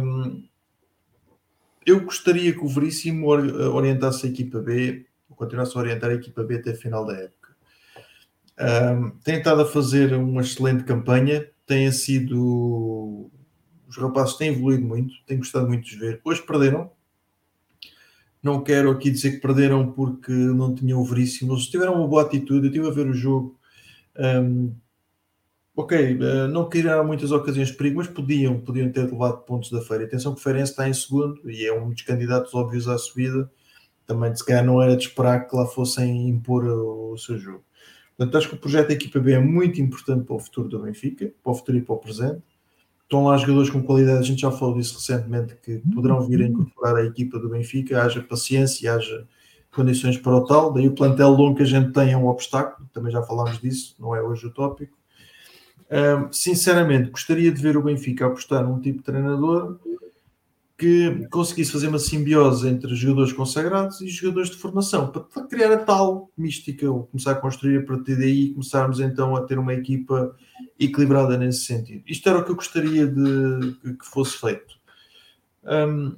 Muito provavelmente, eu estive a pensar nisso, estavas a dizer, Mike, muito provavelmente o Rui Costa tive que te dizer que o Veríssimo é o treinador até a final da época, apesar de estar a preparar a vinda de algum treinador. Também para dar alguma tranquilidade para trabalhar e tudo mais, se calhar até é uma boa forma de o fazer. Portanto, admito que é uma boa possibilidade. Por exemplo, um treinador que está livre é o Lucien Favre, que treinou o Dortmund e o Borussia de Mönchengladbach com um nível exibicional altíssimo. Está livre e creio que podia ser uma boa possibilidade. Ele está a ser falado muito para o Newcastle, teve a ser falado para o Crystal Palace. Porque não ponderarmos um treinador já conceituado e com um modelo de jogo atrativo? Deixei aqui esta questão. Mas eu gostava que o Veríssimo continuasse o trabalho dele. Imagina que as coisas começam a correr bem, como aconteceu com o Lage, pois não vão tirar o homem de lá do comando agora à pressa para meter outro, não é? Mas eu creio que nos próximos 2-3 jogos se percebe perfeitamente se o Veríssimo é para voltar para a equipa B, se é para continuar, como é que vão fazer. Mas gostei da tua introdução. De facto, qualquer decisão que seja tomada vai ser sempre criticada por alguém ou por muitos. Nuno, tenho aqui muitos mais comentários, por isso passo a bola a ti e não ao João. que é, o que é que tu achas de Veríssimo e quem é que tu achas que seja o melhor sucessor para o próximo ciclo do Benfica, não sendo o Nelson Veríssimo? Eu acho que o Benfica, acho que o presidente esteve muito bem em tratar do segundo treinador rapidamente. Sai o Jesus, tem que se encontrar alguém, a pessoa ideal, e dado a forma precipitada como tudo isto aconteceu, acho que a pessoa ideal é de facto o Veríssimo, está a fazer um bom trabalho na equipa B e tem um conhecimento do Benfica por dentro, não há um período de adaptação necessário, não há nada disso, por isso, inclusive já teve uns jogos com a equipa há cerca de um ano e pouco, por isso acho que foi a melhor opção e foi uma opção bem tomada. Eu gostava de ver, eu esqueço-me sempre deste treinador e hoje foi um colega nosso do cantinho que o lembrou. Eu gostava de ver o Rui Jorge a treinar uma equipa, eu gostava de ver o Rui Jorge a treinar o Benfica. Acho que ele põe a equipa de sub-21 a jogar um futebol muito positivo, está no sub-21 já há muitos anos, isso é importante, nota-se que tem estabilidade, que é um treinador estável. Gostava de o ver a treinar e gostava que ele tivesse uma oportunidade num clube como o Benfica. E eu, se pudesse escolher, dentro daqueles que estão disponíveis, escolhi esse, porque se vocês repararem, não há assim, a nível europeu, não há assim grandes treinadores, bons treinadores disponíveis. E a concorrência é cada vez maior. João, já cheguei aqui ao mais comentário recente, por isso já é tua vez. Coloco-te a mesma questão e só lembrando aqui alguns comentários que fala-se em Luciano Favre, fala-se em Volta Rui Vitória, Abel Ferreira, que sei que Nuno terá uma opinião sobre ele. O Nuno fala no Rui Jorge. Deixa-me ver aqui mais alguns comentários que apareceram. O Nano diz que o Abel Ferreira. Piano diz Pepa. E também houve outros que disseram Pepa. Teve aqui alguém que falou no Paulo Fonseca. Então, para ti, quem é que seria o ideal e achas que o atual é a decisão correta para já? Arthur, desculpa lá, não te estava a reconhecer, meu. Grande abraço para ti, ok? Grande benfiquista, Arthur. Podes pôr aquela... Michael, podes pôr aquela música de um abraço daquilo que... Já mandei um pedido de amizade até no Facebook do Arthur, não estava a perceber quem é que ele era. Grande benfiquista, um abraço. Estavam pegados e afinal são amigos. Eu já não me lembro o que é que tu disse, portanto, não me leves muito a sério, se faz favor. Eu não sei se falei bem ou se falei mal daquilo que eu tinha dito. É o que faz o álcool. Queria dizer aqui a este senhor que está agora aqui a comentar, Miguel Pires Ramos. Deixa eu ver o que é que ele está a dizer. Ok. Queria dizer que, Miguel, saudades tuas, primeiro. E segundo, Deus te ouça. O Miguel disse há bocadinho que o Ruben Amorim já lá vai em 2 anos e, portanto, já não será só uma questão de passagem, ok? E que poderá ser, não é apenas de momento. Deus te ouça, porque eu, não sei se estavas aqui quando eu já mencionei umas 3 ou 4 vezes o meu sonho, que aconteceu há muitos meses atrás, há muitos meses, que foi o Benfica voltar a ser campeão europeu com o Rui Costa a presidente e o Ruben Amorim a treinador. E isto, muito antes de se falar sequer do Rui Costa vir a ser presidente do Benfica. E, portanto, no futebol, como diria o Pimenta Machado, e até hoje ainda não houve ninguém que falasse melhor do que o Pimenta Machado, no futebol o que hoje é verdade, amanhã é mentira. Basta ver que há pouquíssimo tempo em Alcochete andava tudo à batatada e agora foram campeões nacionais e estão nos oitavos de final da Champions. O futebol é assim e nós temos que nos adaptar. Não podemos ganhar sempre. Podíamos era realmente ter um clube bastante mais estruturado e que nos evitasse passar por este tipo de dissabores assim com mais frequência do que gostaríamos. Eu acho que estou a falar muito bem, mas sinto que não estou a dizer nada. Isso. Mas é o que nós estamos habituados, por isso está tudo bem. Podes continuar. Eu não estou focado. Esta é Telma Monteiro, é a Telma Monteiro? Não, pensei que era, mas não é. Epá, que se Então podes eliminar. Ok, obrigado. Já foi. Queria saber o que é que me perguntaste, Marco. Desculpa lá, depois que me perguntaste todas. Achas que o Veríssimo é a decisão certa neste momento e o sucessor? Acho que é a pessoa certa. Naturalmente é a pessoa certa. Acho que é o sucessor natural e é o que tem que ser. Acho que fez uma primeira volta extraordinária com o Benfica B e acho que merece esta oportunidade, embora tenha sido por portas travessas. Mas olha, aconteceu.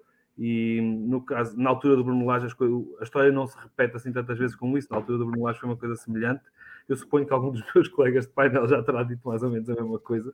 Mas eu estava aqui a ler coisas também. Porque eu preciso de Temos que ir para a tática no próximo jogo, senão não é que está a acabar o tempo. Pronto, ok. Gosto da ideia e acho que eu detesto quando põe agora a falar sério, detesto quando põe um adjunto 2 jogos quando está em transição para vir alguém mais formatado para treinador. Acho que sim, olha, calhou-lhe a ele e agora se tiver uma boa oportunidade e vai ter uma boa oportunidade, pode ser que lhe corra bem.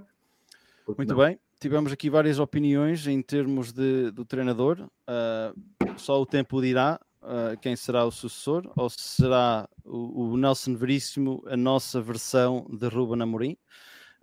Nuno, começo por ti, porque tenho aqui muitos comentários outra vez, qual é a tua expectativa para o jogo de quinta-feira, sabendo que o Benfica não pode perder, empatar pelo menos, uma derrota ficamos a 7 pontos, o que torna a coisa muito difícil para acabar o ano. E outra coisa aqui é que, para mim, não sei se és da mesma opinião, é que se a equipa entrar para o jogo, independente do resultado, mas se a equipa entrar para o jogo focados, concentrados, com vontade, a correr, a mostrar aquela garra que se tem-se falado, para mim isso manda uma mensagem claríssima, que é: nós temos capacidades para fazer mais, para jogar mais, só que não o fizemos porque não gostávamos do treinador. E acho que isso é muito grave. Claro, mas eu não me importava que acontecesse na mesma e que ganhássemos, percebes? Eu não me importava nada que nós fôssemos lá ganhar 3 ou 4-0 e o Pizzi viesse à conferência de imprensa e dissesse: pá, vocês vejam que nós tínhamos razão, não é? Eu aí, para mim está tudo bem. Não, eu acho que nós taticamente temos aquele problema do meio campo. Tínhamos o problema do meio campo com o Jorge Jesus, ficava sempre ali um buraco, e isso criou novamente problemas agora contra o Porto. Nós na quinta-feira vamos ter dificuldades por causa da defesa, não vamos ter Grimaldo, nem vamos ter Otamendi, e já não tínhamos Lucas Veríssimo, e vai ser um problema porque vamos ter que mudar muito a nossa equipa. Epá, eu gostava de ter uma forma mais fácil de explicar taticamente aquilo que eu estou a pensar. Deixa-me só ver se... Espera aí, que eu vou tentar explicar melhor. Veio preparado. Nós entramos com 5-2-3 na semana passada, Michael. Não sei se conseguem ver. Estão a conseguir ver? Conseguimos ver, muito bem. Pronto, qual é que é o problema? O Porto joga com 4 defesas, joga com 2 médios recuados, que é Uribe e Vitinha, depois joga com o Otávio aqui ao lado esquerdo. Reparem que não está aqui o Otávio está aqui, e mesmo o Luís Dias, quando é para defender, fecha aqui no meio campo. Isto acontece, é que nós estamos a defender, eles estão aqui com 4 homens no campo quando estão a defender, e nós estamos com 2, sendo que um deles, o João Mário, sobe para criar jogo. Nós muitas vezes estamos aqui estes 2 jogadores, está João Mário aqui à frente, na frente dos 3 defesas, e fica aqui o Weigl sozinho, que por vezes vai a pressionar um jogador, não consegue quebrar, fica este espaço todo para os jogadores correrem por aqui fora, fica aqui um buraco no meio campo. Foi isto que aconteceu contra o Sporting, foi isto que aconteceu contra o Porto, e é isto que acontece contra as grandes equipas. O Benfica tem que passar para os 4 defesas, tem que passar normalmente para os 4 defesas, tem que jogar com 2 jogadores mais atrás, pode ser o João Mário e o Weigl na mesma, um jogador aqui no meio campo, e podem jogar na mesma estes 3. O Benfica tem que jogar assim, para que sempre que há uma perda de... Reparem que há um jogador que pode subir, nunca podem subir os 2. sempre que há uma perda no meio campo, nós temos 2 jogadores para poder pressionar. Se um quiser ir à queima, sobra sempre um. Pronto, eu acho que é esta forma com que nós temos que encarar o jogo, sempre a pressionar alto, como é lógico, não é? Mas é esta forma que nós temos que Não esperava menos de ti, Vítor Almeida. Não esperava menos do que este comentário. O Vítor está a pedir ao Master para ele fazer um filho. E ele sabe que se eu pudesse fazia.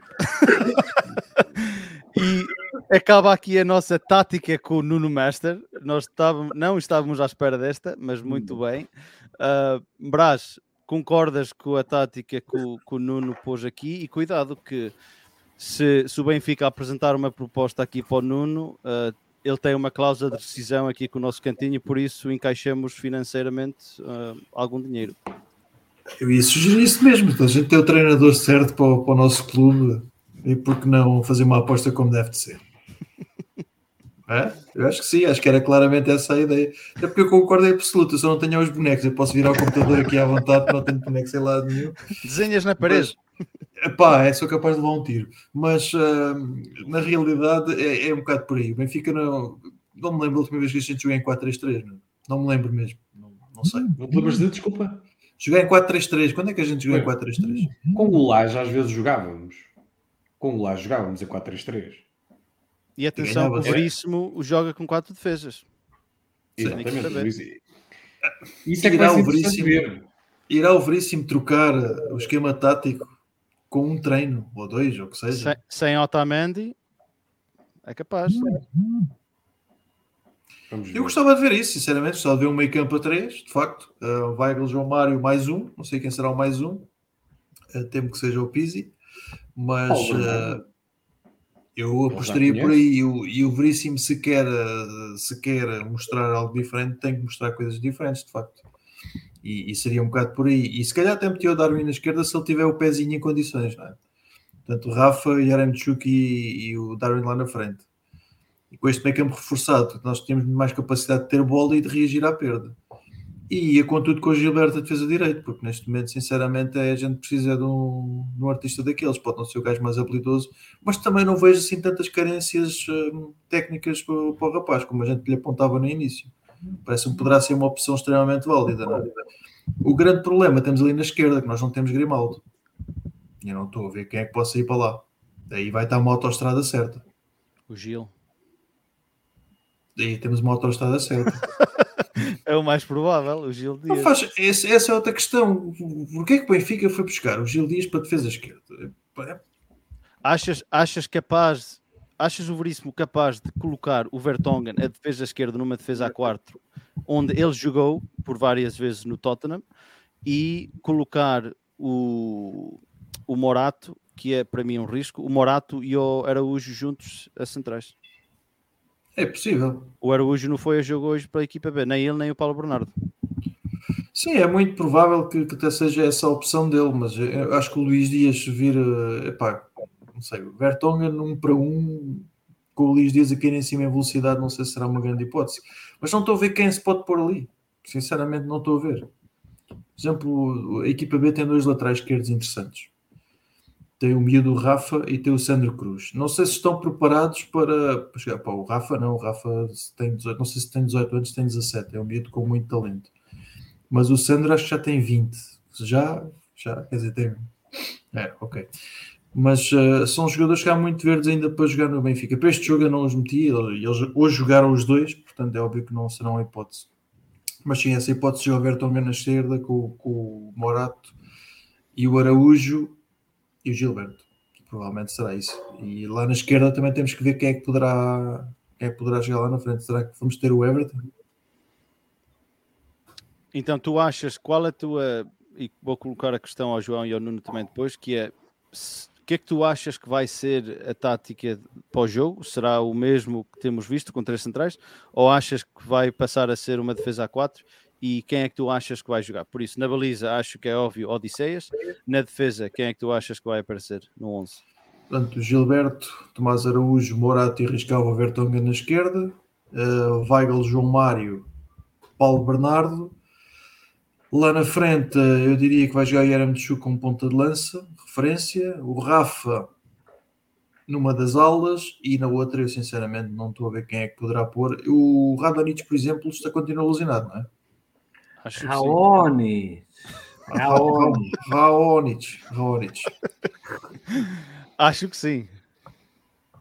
Era um jogador que eu gostava de ver ali, que é um agitador, e é um jogador que também consegue compensar bastante. Eu, relativamente ao Everton, e estou ali que ele é um flop, não há razões para dizer o contrário, mas acho que é um daqueles jogadores que se calhar pode aproveitar esta alteração de treinador. Vamos acreditar nisso.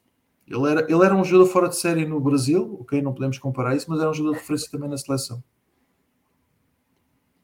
Veremos, esperemos que seja para o melhor, que pior não pode ficar. Não, claramente. Ou então o homem até pede o Gil Dias lá na esquerda, quem sabe? Porque Ele não, corre muito. Para vir a fechar cá atrás depois ajudar o Vertonghen. Pode ser. João, o que é que tu achas que se Não vai... Não queres pôr o Nuno primeiro a falar, porque eu acho que ele já pôs ali as pecinhas no sítio certo, não é? Então vamos acabamos com o João, começamos aqui mais uma edição da Tática com o Nuno Sousa. Bota. E põe todos à defesa, põe 10 a defender logo. Posso começar, Michael? Começa. Odisseias,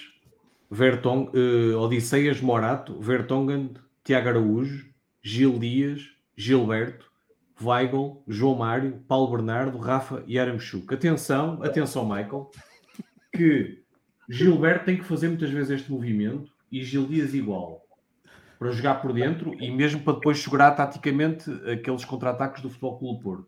Mas provavelmente era por aqui que eu iria na equipa que jogava e na tática a utilizar. Muito bem. João, concordas? Um bocado difícil, não é? Ir contra isto, mas está tudo tão gráfico. Eu acho que a equipa que o Benfica vai apresentar, que não é necessariamente a equipa com que eu concordo, acho que a equipa que o Benfica vai apresentar é Odisseias, André Almeida, Gil Dias, Vertonghen e Morato. Acho que vai jogar só com os dois no meio. Weigl, João Mário e Tarabte. Everton, Rafa e Aramchuk. Ok. O Hugo diz aqui Odisseias, Gilberto, Vertonghen, Morato, Lázaro. Passa a ser uma defesa a 4 com Lázaro do lado esquerdo. Também já jogou naquela posição. Weigl, João Mário no meio, Adel, Rafa, Everton e Romain e Aramchuk. Álvaro Carvalho diz Benfica pode jogar em 4-3-3. Arthur vai jogar com Almeida na esquerda, com Vertonghen, Morato e Gilberto na direita. O Oscar diz que está de acordo com o Nuno. Não sei se é que as peças ou que a equipa que vai começar nunca sabe. E o Arthur diz exatamente João. Passo agora para os palpites. João, começo por ti. Palpites para o próximo jogo. Sim. Hoje no trabalho, tem sido dias difíceis no trabalho, como acredito que tenha sido para todos os benfiquistas, não é? Eu já não trabalho no Porto, mas nem por isso tenho tido menos chatices. É bom esta história do confinamento, porque há muita gente que está a trabalhar em casa e que se safou, não é? Mas eu infelizmente tive autorização para ir trabalhar e pronto. O que acontece é que os meus colegas adeptos do clube rival já fizeram ver, naturalmente, com aquele mind game que eles gostam tanto, que, atenção, que isto é positivo para o Benfica, porque o Benfica estava numa fase má e eles agora vão querer dar tudo e vão querer mostrar, e portanto é aquele mind game que depois, quando a coisa correr mal, ou se a coisa correr mal, dizer, afinal nem isso safou, não é? Na minha ideia, e exatamente como diz o Hugo Machado aqui em baixo, parece-me que, ao contrário de todas as expectativas, somos capazes de empatar o jogo. Embora me pareça que o mais normal é o Benfica perder, o mais natural neste momento é o Benfica perder o jogo, mas parece-me que é capaz de... somos capazes de sacar o empate. Nuno, o que é que tu achas? Então, João, o teu é 1-1? 1-1. Ok. Nuno, o teu é 1-2? Boa. Brás. Eu acho que vamos ganhar 2-0. Acho que os nossos adversários vão entrar cheios de vontade, provavelmente não marcam logo. Vamos dar uma boa réplica. Vamos lá num canto averíssimo e marcamos 1-0. Depois vamos cá para trás, sofrer bolas nos postes e livres à entrada da área. Depois ao minuto 90 o Everton de Cebolinha vai fazer a malta comer uma cebola, vai fazer uma arrancada ali pela esquerda a driblar a gente. senta toda a gente, volta atrás na área, volta a sentá-los e faz um golo e vem para a câmara fazer assim, para o cantinho. O Di Maria, assim. O meu... quero muito dizer o 1-1, mas infelizmente acho que perdemos 2-1. A primeira vez que eu tenho um palpite de uma derrota do Benfica, custa-me muito, mas sabes, estas coisas tenho que começar a subir na tabela classificativa, por isso tenho que ser mais inteligente na minha aposta, mas gostava muito que pelo menos fosse um empate. Uma derrota acho que vai ser muito difícil do Benfica poder recuperar a diferença de 7 pontos, principalmente com o que se passa no clube. Independentemente do resultado, Michael, eu acho que vai ser muito difícil o Benfica ainda esta época recuperar tudo o que se passa. Não é? Já não está em jogo só a questão desportiva e a questão só do campeonato. O Benfica vai ter muito que recuperar depois de tudo o que se passou agora. Portanto, é mais um jogo. Acho que acima de tudo é mais um jogo. O nosso... que estou a rir? Estou a dizer as neiras? Eu estou a rir porque estou a ver a fotografia que o Michael pôs no nosso grupo. O Hugo diz que vou ser surpreendido. Ele faz um palpite de 1-1. O Freitas, como é costume, 4-0. Já agora, Vítor, se quiseres dar o teu palpite para o jogo, desde que vais lá estar, diz lá no chat. E queria lançar rapidamente mais uma questão, que é: acham que o Paulo Bernardo, lançado para o 11, pode ser a versão 2021 e 2022 do João Félix ser lançado no jogo logo a seguir contra o Rio Ave no início da era Bruno Lage? João, começo por ti. E a história repete-se, não é? Aliás, nós vimos ainda agora que o Jorge Jesus, quando veio para o Benfica outra vez, a história a repetir-se. É muito difícil. É muito difícil a gente... Olha, 3-0 está aí a aposta do Vítor Almeida. Mas isso é uma provocação desse gajo, que isso foi o resultado do último jogo, percebes? É uma provocação. Só quem não conhece o Vítor, e isso não tira da minha vontade de ter um filho com ele. Sim, só quem conhece o Vítor é que... Exatamente, são coisas diferentes. Mas, João, só uma coisa relativamente a isso que estavas a dizer e que o Michael estava a dizer. Sabes que a história... Normalmente diz que a história repete-se a primeira vez quando é em glória, a segunda em tragédia, não é? Por isso, esperemos que não seja em tragédia para nós.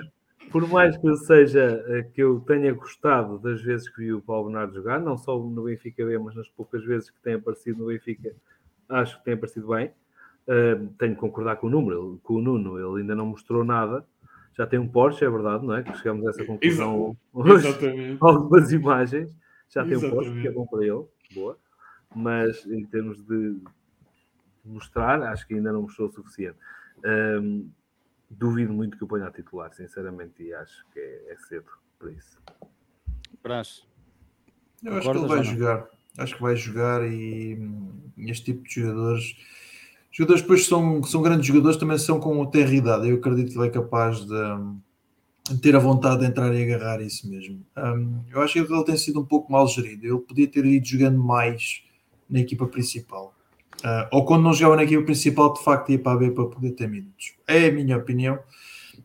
Não será um João Félix, isso. Não acredito que o seja, mas mais importante que ele jogar ou não é importante a gente ter um meio campo a 3. Isso eu e o Nuno, a gente temos discutido isso quando estamos aqui juntos. O meio campo a 3 é crucial, não contará porque ele não percebe essas funções mais defensivas, mas é um jogador como o Paulo Bernardo, acho que encaixaria muito bem com o Weigl e com o João Mário. Acham que ele pode pôr a jogar o central, o Paulo Bernardo e o Gonçalo Ramos a titulares? Acham que são jogadores em que ele confia, não é? São jogadores que ele conhece bem. Sempre ter com a espada mesmo puxado para o jogo que é capaz de ser puxado. Isso é all-in, pá, até soube as fichas todas aqui da mesa e tudo a fazer isso. Mas há alguma equipa no mundo que alguma vez tenha ganho alguma coisa sem ser em 4-3-3 ou com 3 médios pelo menos? Não há nenhuma equipa, não é possível, não há equilíbrio no meio campo. Vocês vejam o Real Madrid. O Real Madrid joga com os 3 médios há 6 anos, os mesmos 3 médios. Joga com o Casemiro, que é tipo uma âncora, que era o nosso phaser, não é? Kroos e o Modric. E a maior parte das equipas jogam com 3 médios, não há hipótese, não conseguem cobrir. Bem, veremos o que o Veríssimo vai fazer para quinta-feira. Esperemos que tivemos um Natal amargo. Esperemos que tenhamos um ano novo mais alegre e que começamos o ano 2022 com uma vitória, ou pelo menos não uma derrota. Queria dar aqui uma palavra à malta que esteve no chat. Tivemos mais de 320 comentários, que é um recorde num direto. Estiveram muito fortes, muito obrigado. Não se esqueçam de partilhar este episódio. Estará disponível daqui a umas poucas horas em formato de áudio no Spotify, Apple Podcast, Google, etc. Não se esqueçam de partilhar, não se esqueçam de nos seguir no Facebook, no Instagram, no Twitter e no YouTube. Pões-te a rir por causa do Freitas. Temos um gosto especial em ouvir dizer essas coisas. Ou vou gravar o Freitas a dizer e depois quando chegar ao fim só diz-o ele, não digo eu. Muito obrigado por estarem aí conosco. Só para acabar aqui, Freitas perguntou se o Pizzi aumentou as suas probabilidades de ser titular. Acho que seria interessante se ele entra para o 11 na quinta-feira. Não, claro que sim, porque se não for titular, o Nelson Veríssimo vai embora depois do jogo. Vai ter que ser titular. Já no treino na sexta-feira. Marca logo está com o Rafa e com o Grimaldi e com o André Almeida lá em casa e resolvem logo assim. O Arthur diz até já me dão os dedos de escrever. O Arthur esteve muito forte. Muito obrigado. Há Mendes, meus amigos presentes mandam no balneário no defeso em janeiro, nós entretanto fazem o possível. Não adianta comentar com o John. O Benfica de Laje só tinha 2 metros e fomos campeões, é verdade, Samaris e Gabriel. Belo chat, obrigado Marco Aurélio, um abraço. João Lameirão, sois grandes. E Carlos Nicolá, continuação de boas festas, saudações gloriosas para vocês todos, um feliz e próspero ano novo, que seja um ano melhor para vocês. Michael, só uma coisa. Fala no... O Benfica do Laje jogava com o Pizzi a médio direito, que era um falso médio direito. Sim. Era um médio interior direito, era um terceiro médio. Só para pôr aqui as coisas como elas são na realidade. Exatamente. O Vítor diz obrigado pela vossa companhia. Vítor, um abraço e espero que saias do Estádio do Dragão na quinta-feira em lágrimas. Pela última vez. Em lágrimas, tá. Hugo, Nuno e João, muito obrigado por terem participado no nosso último podcast em português do nosso Cantinho Benfiquista para o ano 2021. Foi uma conversa interessante, uma conversa que foi tipo emergency podcast, tendo em conta o que se passou hoje, mas acho que fizemos um bom trabalho, acho que a conversa foi boa. E o João, para acabar, diz aqui, porra, com isto tudo à volta do Benfica já me esquecia de vos desejar um feliz ano novo. Por isso, fica já e um abraço do Vítor, meus caros. Malta, boa noite, não se esqueçam de nos seguir nas redes sociais, um próspero ano novo e viva o Benfica e até para a semana e para o ano. Boa noite. Boa noite a todos, um abraço. Boa noite a todos.